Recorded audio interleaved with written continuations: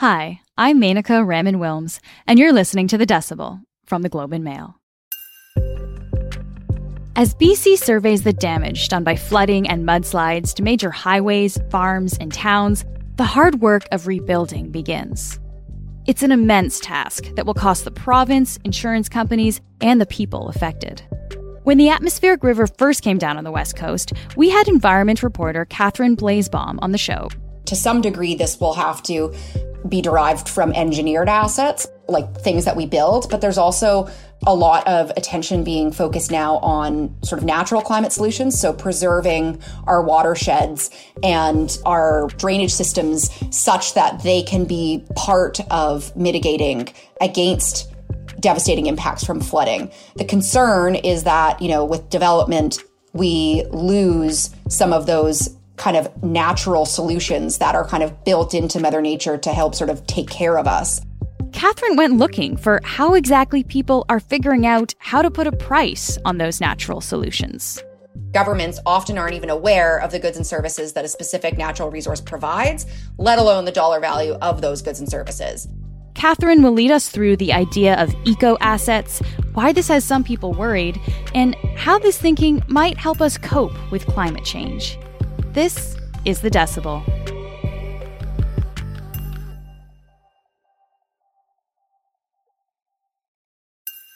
Catherine, thanks for joining us. Thanks for having me again. So this idea of putting a price, essentially, on nature, I'd imagine this is a pretty heated debate that we're wading into here. It really is, and it is quite complicated. So I've been on a bit of a roller coaster ride as I've been reporting on this in terms of understanding what exactly is being proposed and also wrapping, sort of my head around whether and how natural assets could become their own asset class. Yeah, it sounds like there's a lot here. So let's just start with the basics to begin. What is a natural asset? Okay, so natural assets, they can sometimes also be known as eco-assets. And that refers to the stock of natural resources and ecosystems that provide goods and services to governments and their populations. It could be wetlands, rivers, lakes, forests, fields, coastal marshes, dunes, and even soils that capture carbon, for example. So unlike agricultural or mining resources, natural assets aren't subject to harvesting or extraction for the purposes of generating cash flow. So I'm going to give you an even more tangible example to really set the stage for our conversation. In the town of Gibsons on the Sunshine Coast in BC, it is really a global leader on natural asset management. So in 2014, which was, almost 8 years ago now, the town adopted an asset management plan that explicitly recognizes natural assets alongside traditional capital assets like highways and bridges. And soon after, it became a matter of municipal policy that before investing in built infrastructure that serves a single purpose, the town has to first determine whether nature could do the same job at a lower price with added benefits. So I can give you a pretty concrete example. The stormwater management modeling showed that new development in Upper Gibsons, which is sort of on a plateau at the foot of what's called Mount Elephantstone, it could cause additional water runoff and flooding in Lower Gibsons, which is towards the coast. The municipality could either build a $4 million concrete drainage system to send the water to the ocean, or it could expand the natural stormwater ponds in White Tower Park for less than $1 million. So the town has obviously opted for the latter. And those service delivery and cost comparisons are developed through, a combination of software tools. And these are the tools that, a lot of other municipalities across the country are using to develop inventories or, do modeling to understand their natural assets or even value them. So an example would be in New Brunswick, the town of Riverview. It's modeled scenarios within the Mill Creek watershed to see how 4 wetlands would respond under different climate and development conditions.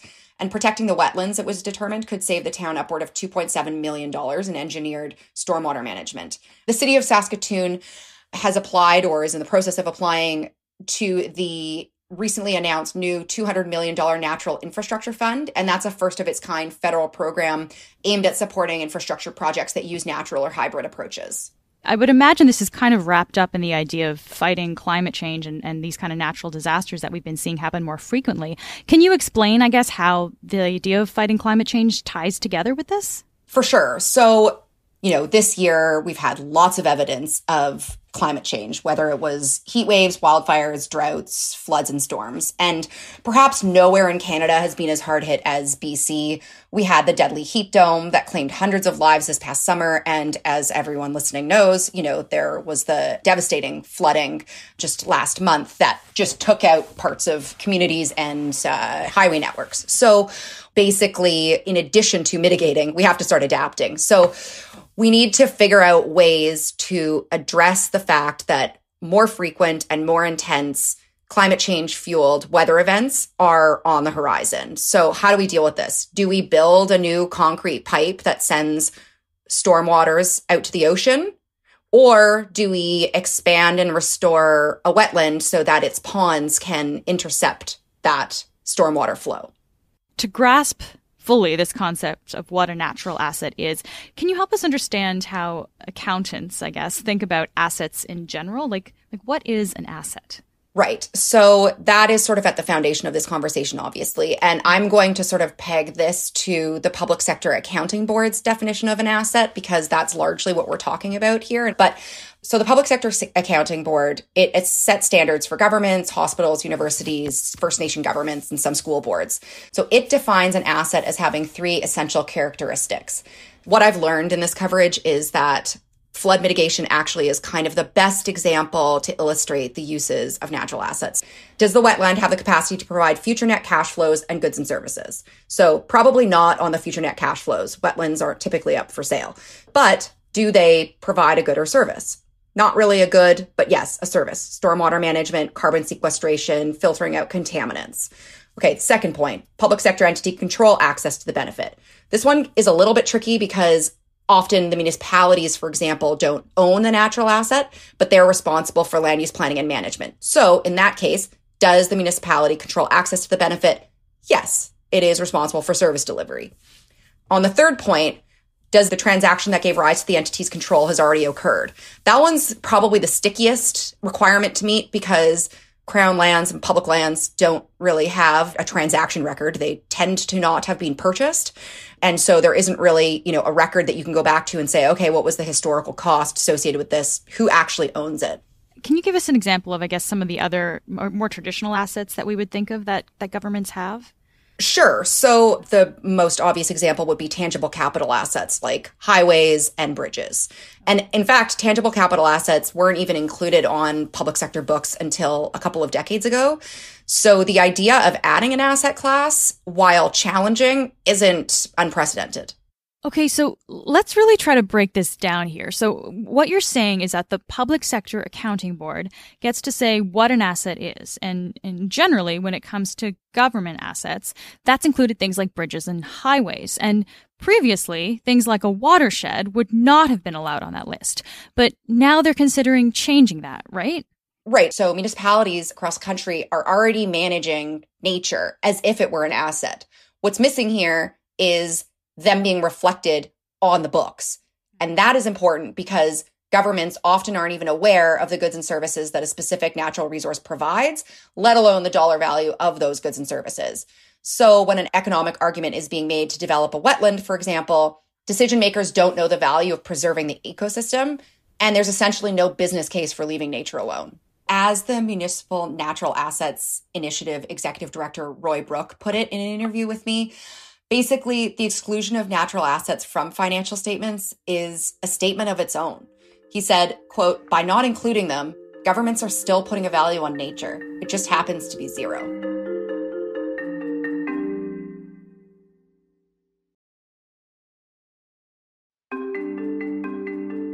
So what are the main challenges in adding natural assets to public accounts then? I guess, what are the dissenting perspectives to doing this? The matter of valuation is where the discussion around natural assets becomes controversial and, as I put it, borderline existential. So I recently attended a Public Sector Accounting Board discussion group meeting. I was there virtually as an observer, and it was clear that accountants are divided on this issue, largely because natural assets are like nothing they've ever had to deal with.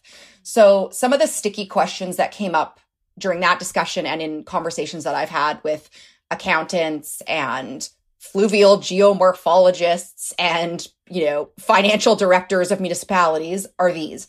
How do we put a price on nature? Should we even try? Who does it belong to, if anyone at all? And so an example that was given was the Mississippi watershed. It includes 2 Canadian provinces and covers about 40% of the continental United States. How could any government reasonably calculate the value of the portion of the watershed from which it derives services?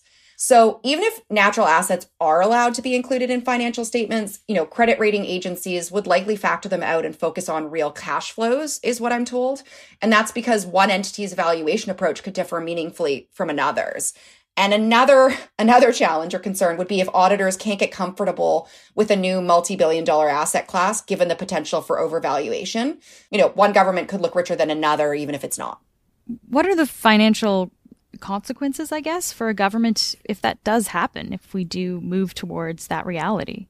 So basically, the argument for including natural assets on the books is just, more information. Right now, we don't, a lot of governments don't have a clue what natural resources they rely on. And so the consequence, I think people hope, will be a deeper understanding of our relationship with nature and in turn, the better management of it to the benefit of taxpayers, because hopefully it'll cost less to provide services, and, just people in general in terms of climate change mitigation. So helping to stave off global warming, and also just healthier air, less flooding, those sorts of things. But what about the other things we get from the natural world, like, the health benefits of walking in a park, or even just the mental health benefits of being in nature? What about that? So that's a good question. And I think proponents of including natural assets on public accounts would say, look, we're not here to try to put a dollar value on nature itself. Just like the value of a human being is distinct from the salary she makes, so too is the value of a natural resource from the services it provides. So that's why proponents would say, let's start with coming up with a minimum value of the services that nature provides, because there are so many intangibles. And that's something that was brought up at the Public Sector Accounting Board meeting that I attended in November. Helen Bobby-Wash, she's an FCPA, and she works predominantly with First Nations in financial management and reporting. And she basically said, I have great difficulty with connecting dollar values to assets. She basically wanted to know, how do you put a price on nature when it offers so many intangible and conceptual benefits like education, tradition, culture, spiritual health, and mental well-being? So there are some serious questions around that, not the least of which being the matter of ownership and the fact that there are, over 100 comprehensive land claim and self-government negotiation tables across the country right now. So there is the matter of land claims. And so there's a desire, I think, to involve and engage Indigenous communities in the process as we sort of determine whether or not these should be included and how. From everything you've seen from your reporting on this, do you get the sense that we're moving towards some kind of valuation of nature in this way? Is this kind of inevitable? It seems to be the case. I mean, the private sector seems bound to do it kind of no matter what, as we're seeing with the New York Stock Exchange. I think it was just in September announced the development of a new kind of investment vehicle known as a natural asset company. So in that case, owners of natural assets, including governments, would be able to create a corporation that holds the rights to the ecosystem services provided by a particular natural resource. So this is happening. It's just a matter of momentum and kind of scaling it and transferring it or applying it into the public sector where most of the land and resources lies. And what are the consequences, I guess, of not doing this? What might happen if we don't eventually move in this direction? Well, I think there are a couple of consequences, one being just not doing as good of a job as we can in working with nature to protect our communities and our infrastructure. And, some of the people that I spoke with pointed to what's going on in BC as like a really good example. We can't fight nature anymore. We can't control it. You ignore nature at your peril is the way one woman put it. And so, if we don't really start conceiving nature as something that provides services to us, then it will continue to be degraded in favor of, for example, development. Catherine, thanks so much for joining us today to walk us through this. Thanks for having me. I know it's a lot to take in and quite complicated, but it's important, and I hope that everyone out there gets a little bit of a sense for what the heck I'm talking about. That's it for today. I'm Menaka Raman-Wilms. Timon Johnson is our intern. Our producers are Madeline White and Cheryl Sutherland. David Crosby's our editor. Michal Stein edited this episode with help and mixing from Kyle Fulton. Kasia Mihailovich is our senior producer, and Angela Pacenza is our executive editor. Thanks to Catherine Blazebaum. You can find more of her work at theglobeandmail.com. You can also email us at thedecibel@globeandmail.com. If you want to reach me, I'm on Twitter at MenakaRW. And if you haven't already, please follow The Decibel wherever you get your podcasts. Thanks so much for listening, and I'll talk to you tomorrow.